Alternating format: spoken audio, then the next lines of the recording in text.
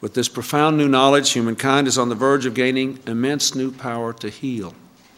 Genome science will have a real impact on all our lives, and even more, on the lives of our children. We are flashing back almost 2 decades to the East Room of the White House as President Bill Clinton announces that researchers have completed an initial sequencing of the human genome.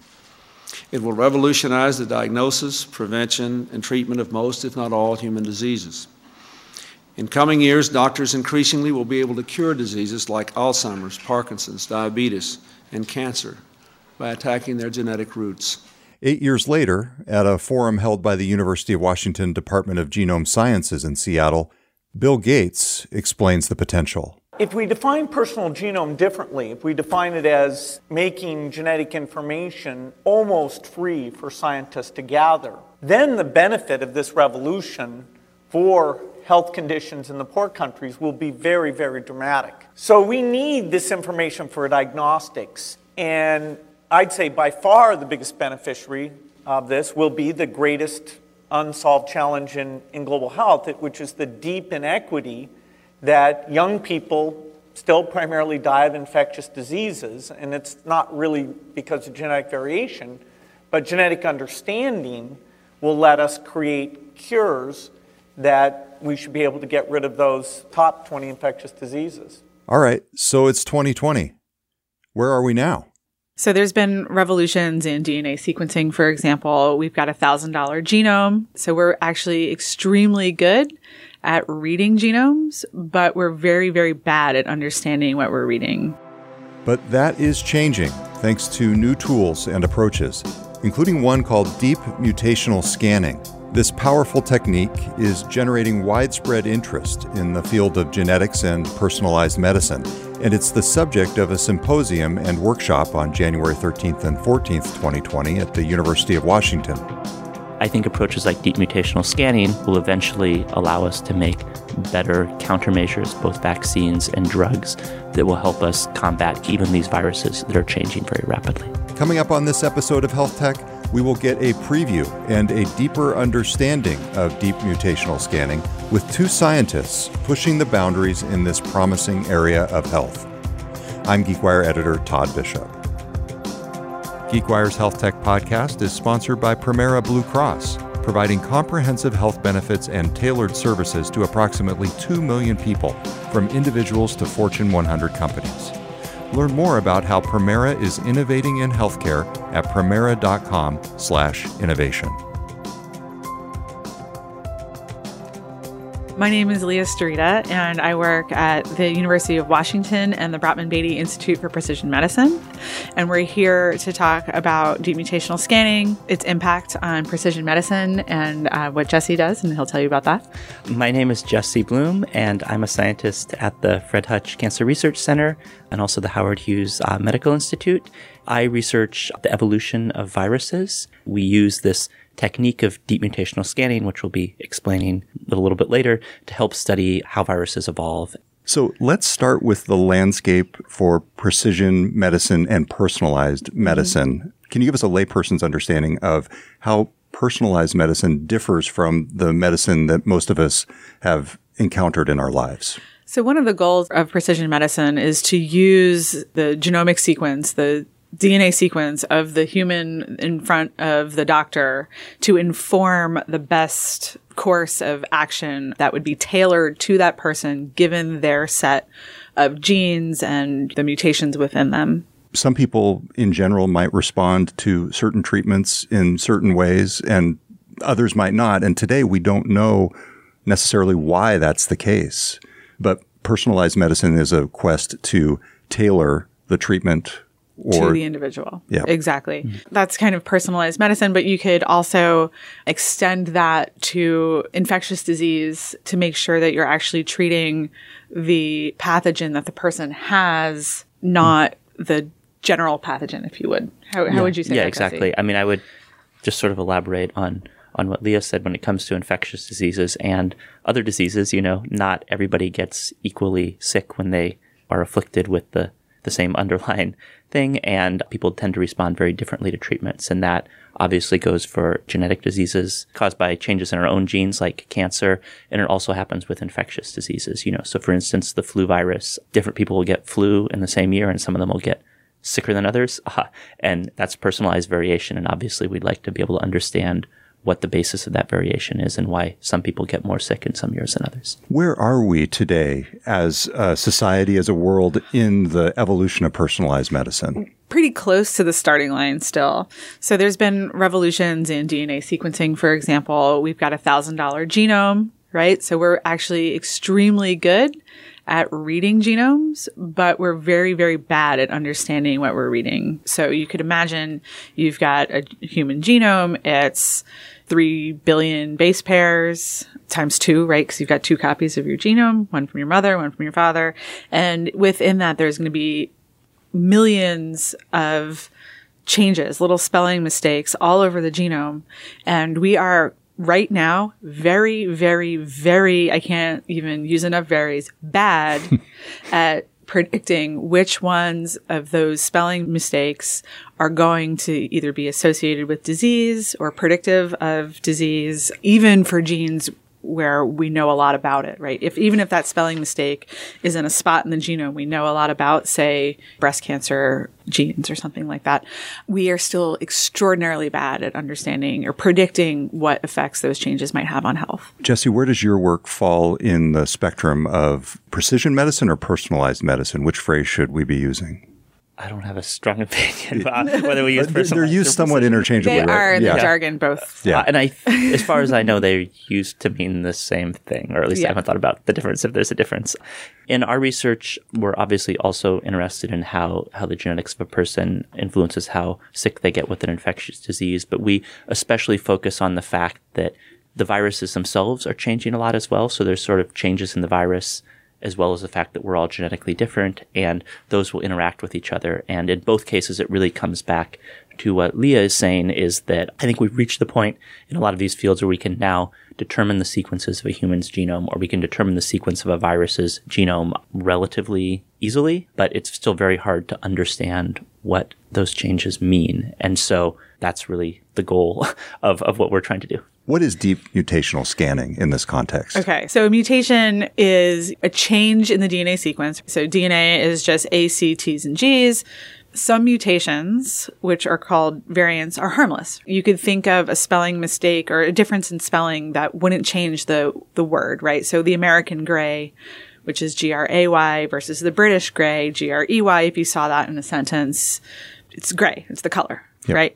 But then it could be a spelling mistake that completely blows up the function of a protein.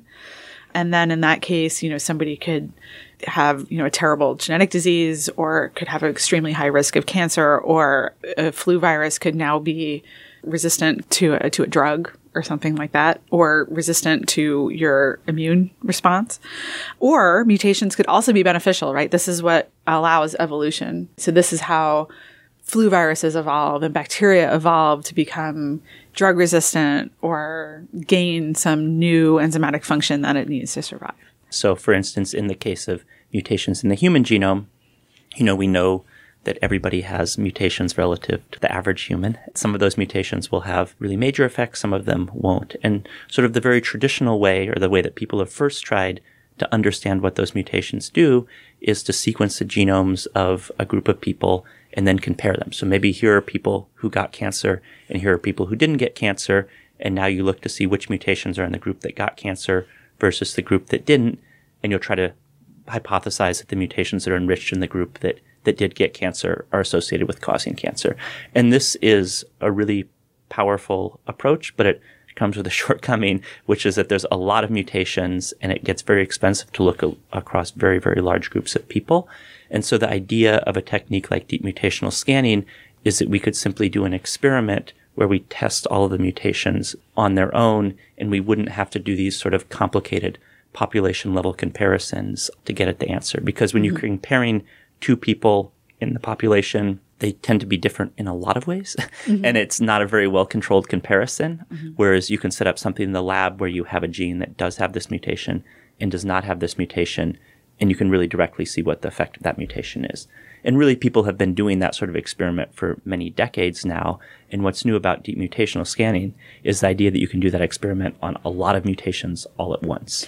And it's called DEEP because we try to make every possible spelling mistake. So every possible change through the amino acid sequence or the nucleotide sequence, which is the A, C's, T's, and G's, across the entire gene or the sequence we're looking at. So the idea is, like, let's say we were to compare me and Leah to figure out why one of us had some disease and the other ones didn't. We could compare our genomes, and there's going to be a lot of differences between them. And we're not really going to know what difference is responsible. We don't even really know if it would be a change in their genomes that's responsible. It could be a change in something about our environment. So the idea behind deep mutational scanning is we would just take one gene. So in the case of Leah, she studies a particular gene that's related to breast cancer, and we would just make all of the individual changes in that gene and test what they do one by one. And then subsequently, if we were to see that a mutation has some effect, if we were to then observe that mutation when we sequenced someone's genome, we would have some idea of what it does. Right. The deep mutational scanning, the deep part is making all possible changes. We have all of that information at hand, in an Excel file somewhere in the lab that says that this mutation is likely to cause damage to the function of the protein or the activity of the protein that it encodes. Got it. So you're just taking literally one gene. Yes, but making all of the possible mutations. So that's where the deep comes from, the deep in the scanning part. How exactly are you doing this? Is it because of advances in computer processing, or is it because of a change in approach that has enabled this increase in volume of the different mutations you can look at? I would say that there's a number of technologies that have improved, but the really key one is the idea that the whole experiment can be done all at once. So the traditional, if you were to go back a few decades, way of doing an experiment like this would be take one tube and put, let's say, the normal or unmutated gene variant in that, and then have another tube which has the mutant that you care about, and to somehow do an experiment on each of those two tubes. And that works well, but you can imagine if you had 10,000 tubes, it might start to become a little bit more difficult. And so the idea is that really the same way that people have gotten very good at sequencing all of these genomes, you can also use to make all of these measurements at once. So the idea is you would now put all of the different mutants together in the same tube, and you would somehow set up the experiment, and this is really the crucial part of the whole thing, set up the experiment such that the cell or the virus or whatever you're looking at, sort of how well it can grow in that tube depends on the effect of that mutation. And then you can just use the sequencing to read out how the frequencies of all of these mutations changed. So you would see that a good mutation that say helped the cell grow better would be more represented in the tube at the end, and a bad mutation would be less represented in the tube. And by doing this, you could, in principle, group together tens of thousands or even hundreds of thousands or millions of mutations all at once and read it all out in one experiment. And this has been enabled by that same revolution that has given us the $1,000 genome, right? These DNA sequencers that we're now using, not really to sequence human genomes, but we're using them as very expensive counting machines. So we're identifying the mutation and we're counting it. And that's basically what we're using the sequencers for. Instead of, sequencing human genomes, we're using them as a tool to count all of these different pieces of DNA that are in these cells. At what stage of development is deep mutational scanning? Well, it started about 10 years ago. So the first couple of papers came out in 2009 and 2010, actually from the Genome Sciences Department at the University of Washington. Those started with short sequences and kind of very simplified experiments. And we have been working over the years to build mutational scanning into better and more accurate model systems, but that are kind of increasing the complexity of these experiments. And so we've gone from almost, hey, that's a cute experiment you guys did, to doing impactful work that people are using in clinical genetics and things like that. So what is the long-term promise of deep mutational scanning and personalized medicine? That's coming up next on GeekWire's Health Tech Podcast. This season of the GeekWire Health Tech Podcast is presented by Premera Blue Cross. At Premera, we talk about what we do all day. We offer access to healthcare. The card in the pocket allows people to go get access to healthcare. Dr. John Espinola is Executive Vice President of Healthcare Services for Premera Blue Cross. The challenge we have is that we know that the healthcare that they get access to doesn't work as well as it could. So we have a duty at Premera to make healthcare work better. That's our job. We give people access to healthcare, yet we give them access to something that's subpar. We have a moral and fiduciary obligation to do better. We're going to do it in partnership with those who may touch the moment of care. Providers, innovators, entrepreneurs, all of these are going to help us move in the direction we need to make healthcare work better. We're bold enough to take the risk to try to do something that'll make a difference and learn from it and be better along the way. To find out more, visit Premera.com/innovation. When you're at a holiday party and somebody asks you what you do, and then they get really into it and they ask you, well, wait, what are the implications of not only personalized medicine, but this deep mutational scanning? Like, what's this going to mean for my life? Not to be selfish about it, but like, I'm sure that's what a dinner party or holiday party conversation tends to go to. Well, actually, we're all friends, so it actually gets pretty deep. This is why I skip holiday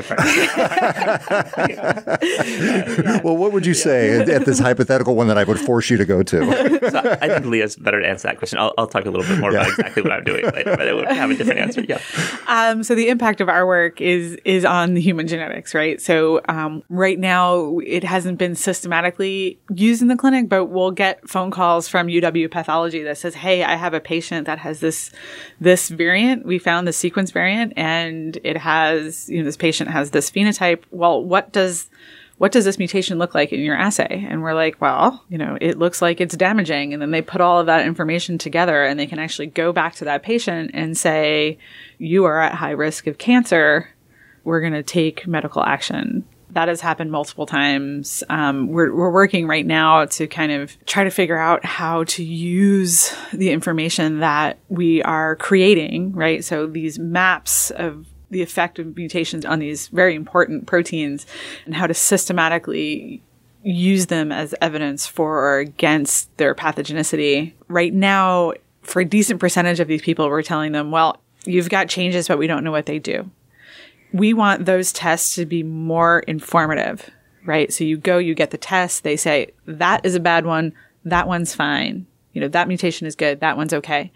That one, though, that one's going to cause you problems, right? We want more people to have more informative genetic testing, because right now, in a decent proportion of tests, come back with a, I have no idea answer. And then a very straightforward example that I think is really easy to understand is you can also think about mutations that affect resistance to some sort of drug. Mm-hmm. So for many, many types of drugs, these include drugs against viruses, drugs against cancers, and so on.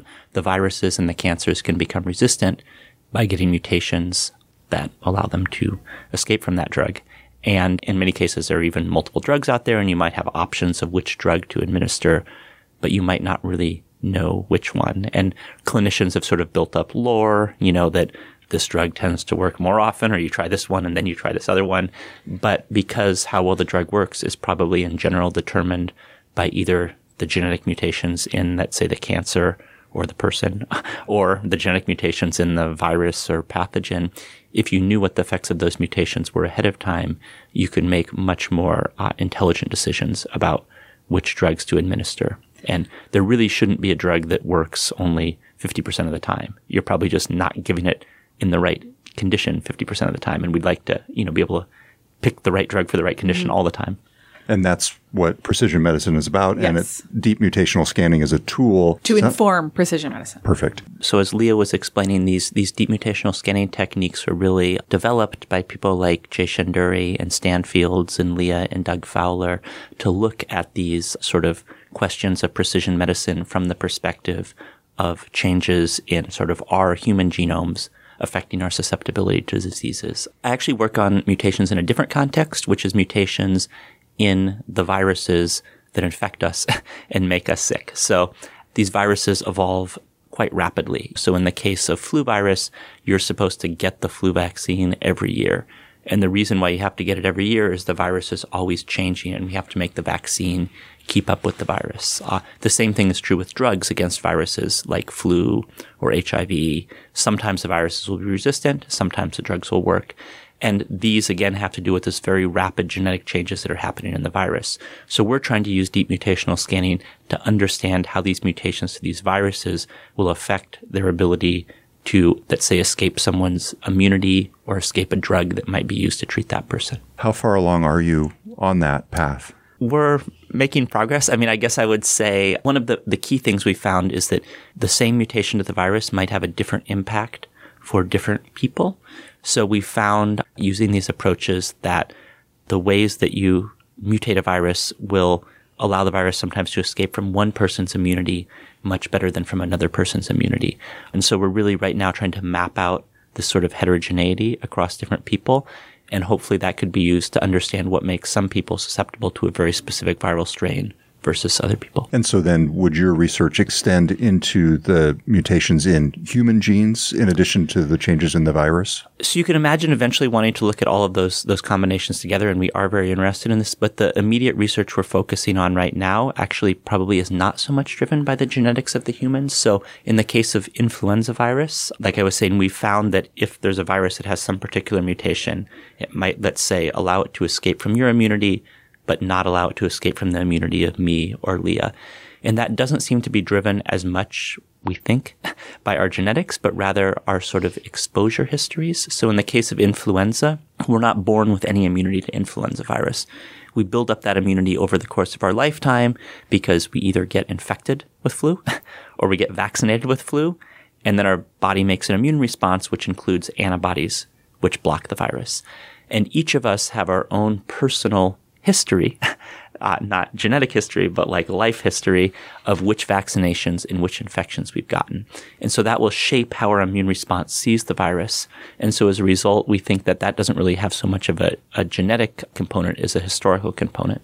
Just going with the flu example, could this result in a future big picture where I go in to get my flu vaccine and it's different than the one the next person might go in to get? The thing that as a field we would most like to do is use this knowledge to just design a vaccine that works for everybody. So there would just be the same vaccine that everyone could get. But it's a very interesting, I think at this point I would say it's almost in the thought experiment stage to think about this. So when you think of something like cancer, like Leah was saying, you can use these tools to understand when people have mutations that might make them at risk for a cancer.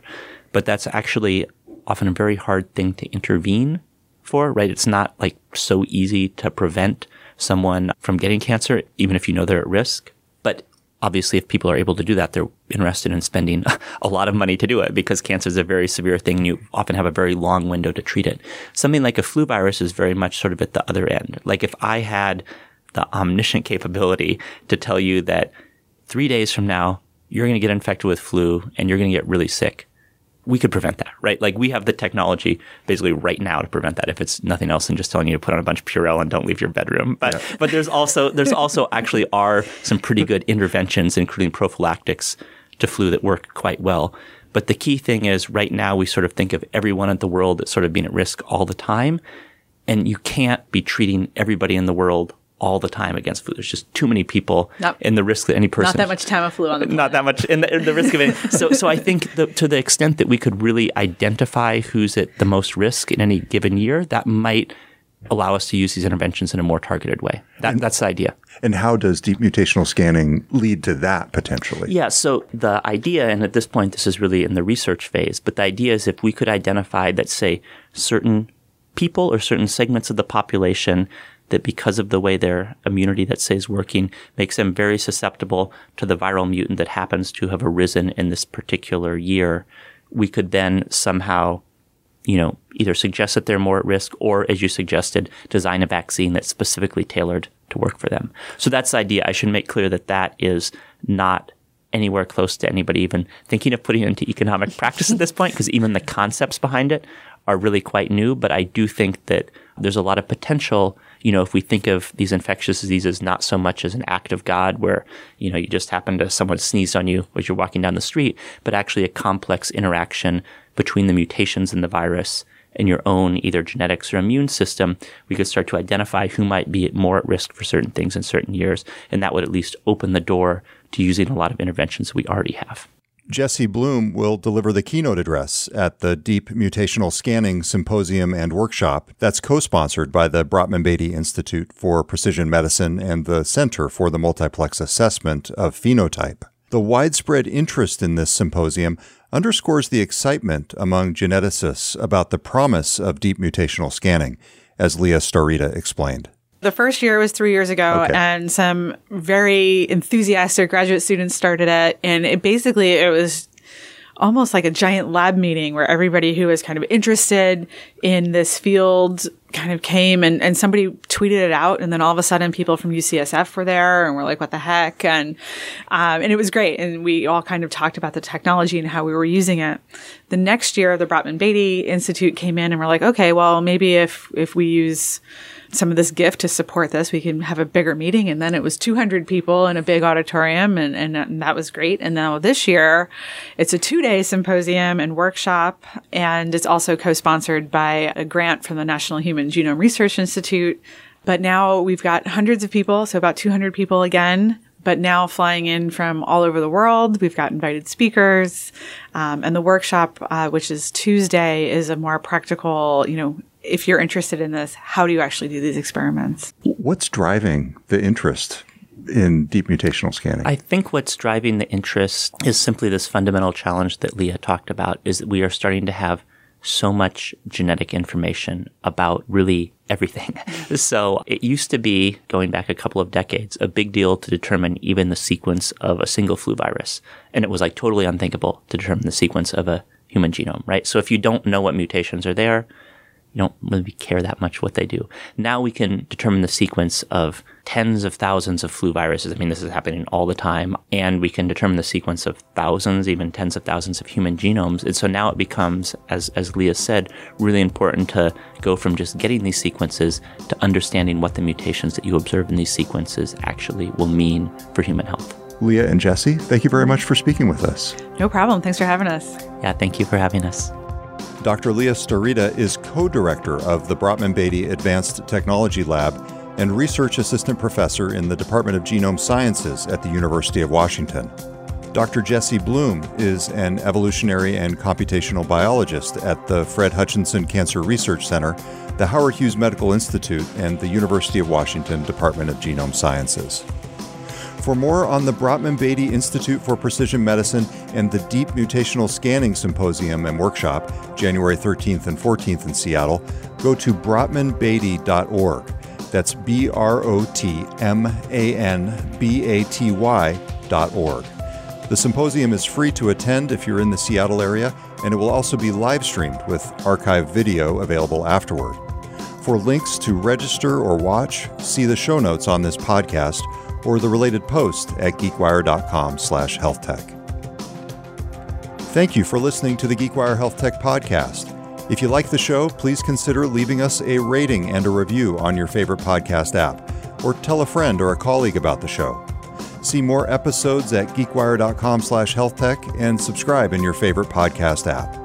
Thanks to our sponsor of Health Tech Season 4, Premera Blue Cross. You can find out more about their work at premera.com/innovation. To see all of GeekWire's coverage of science, tech, business, and more from our Seattle newsroom, go to geekwire.com, where you can also sign up for our podcast newsletter to hear all of our shows. I'm GeekWire editor Todd Bishop. Thanks for listening to Health Tech.